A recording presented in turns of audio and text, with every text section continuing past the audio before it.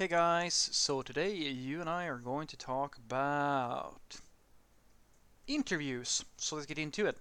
So the question in question was, Frederick, what do you think people do poorly in interviews although they may have strong technical skills? Well, the only other thing that the vast majority of companies care about is going to be communication. Communication, communication, communication, and that is the thing that I think this is hilarious actually, because usually you have one or two developers. Either you have developers who are really, really social, and in many cases a little bit weak in the tech skills. Not always. There's always a spectrum, of course.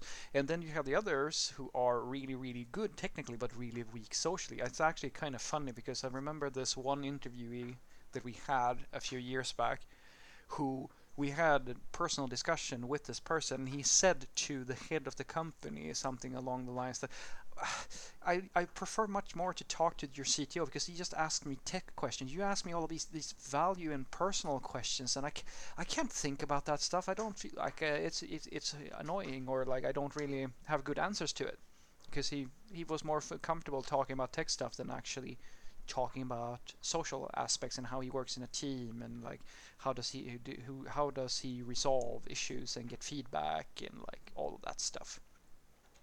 And you might think that the tech skills are the thing that matters the most, and I won't lie to you, it is definitely 99.999% of the time it's going to be the stronger thing. If you have to be strong in one of these things, most of the time you want to be strong in the technical aspects. But there is a range to everything, because like some people think that that's the only thing that matters, but the reality is that the social skills matters a lot as well. You can't just be completely it's like two different meters or two bars. You can't be completely drained on the social skills, so you're like a freak and you can't work with other people. It doesn't matter. Then in that case, it doesn't really matter how good you are in the tech skills, because nobody's going to be able to get any value from you apart from, well, basically here is all the things that you need to do.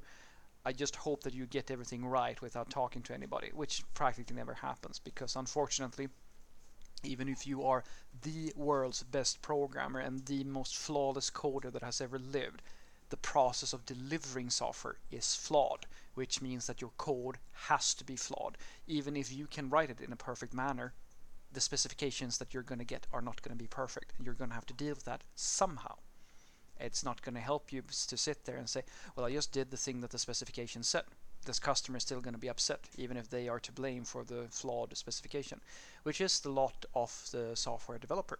The lot of the software developer is literally to do practically everything, to bridge every single possible mistake that you can possibly imagine from the stakeholders and everybody else. It is your job to be the liaison, the ambassador, the magical function or service that takes in human readable, human understandable ideas, concept, explanations, whatever they send your way, literally. And I've seen everything from people who, like, to this day, I've never seen a stakeholder be able to write a good specification.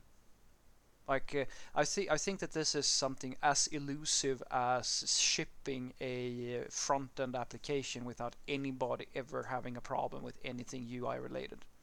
It's I think it's really just a myth. It really is.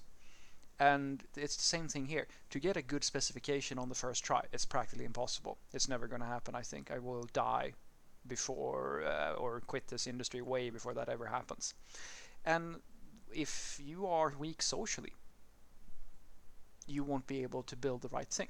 And sure, you can say that you can blame the person who's supposed to give you that specification, but ultimately, if the specification was wrong and you wrote the wrong thing, and now they want to change it, you're still up shit creek, because now you have to change code where you made a bunch of assumptions, and depending on time and how much of a flaw there is, you might not have time to do this. Your only option in at that moment might actually be to hack it together or to like bridge the mistake in some fashion.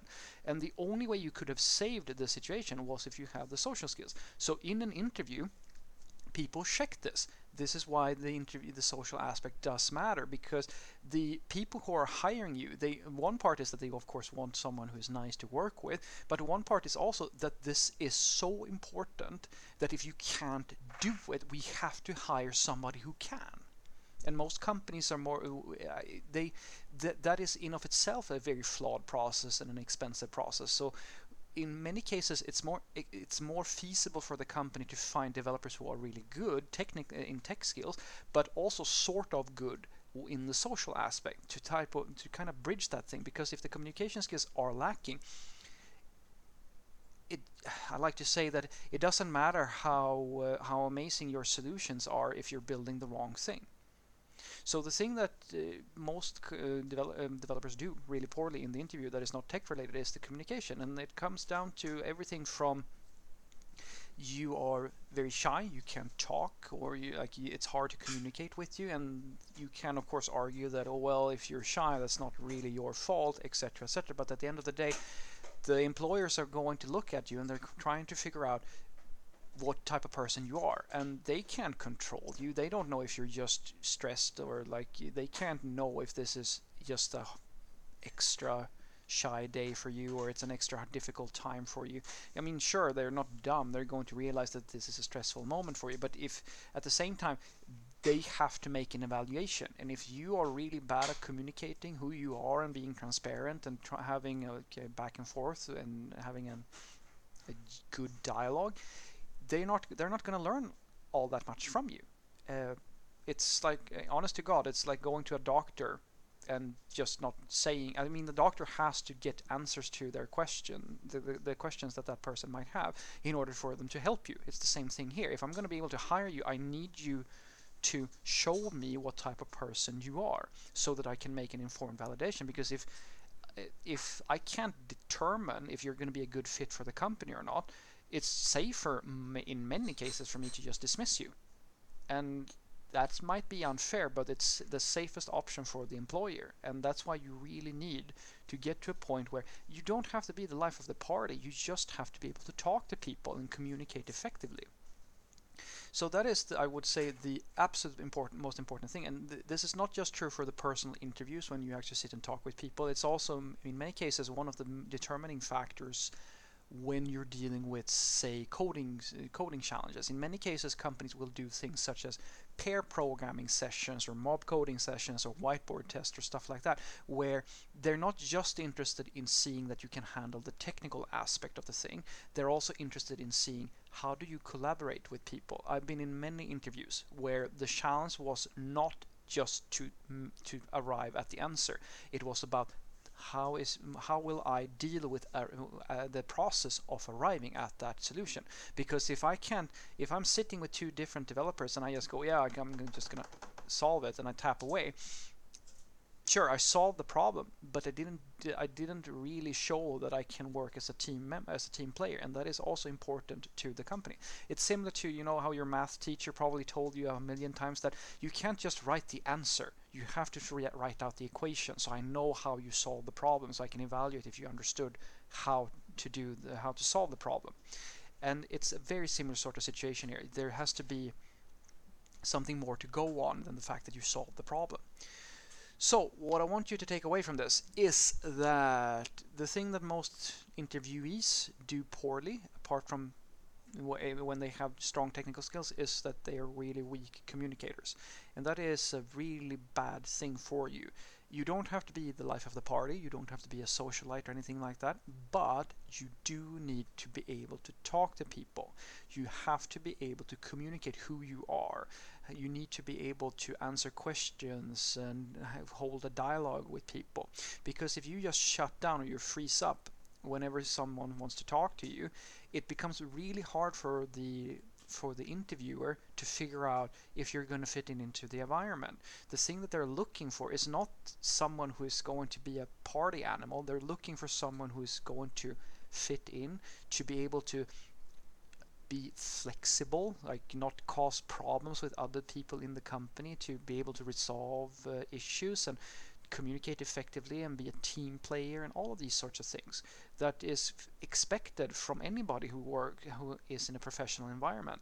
Those are the things that they're looking for. And trust me when I say this, guys, the bar is not that high on average. It's just that you have to be able to get over that anxiety, which a lot of us feel in the interview. I know it's tough, but if you practice feeling comfortable in that process, it becomes easier. And I promise you, if you get a little bit more comfortable in your own skin, you're going to get more callbacks from your interviews. I promise you that much. Have a great day.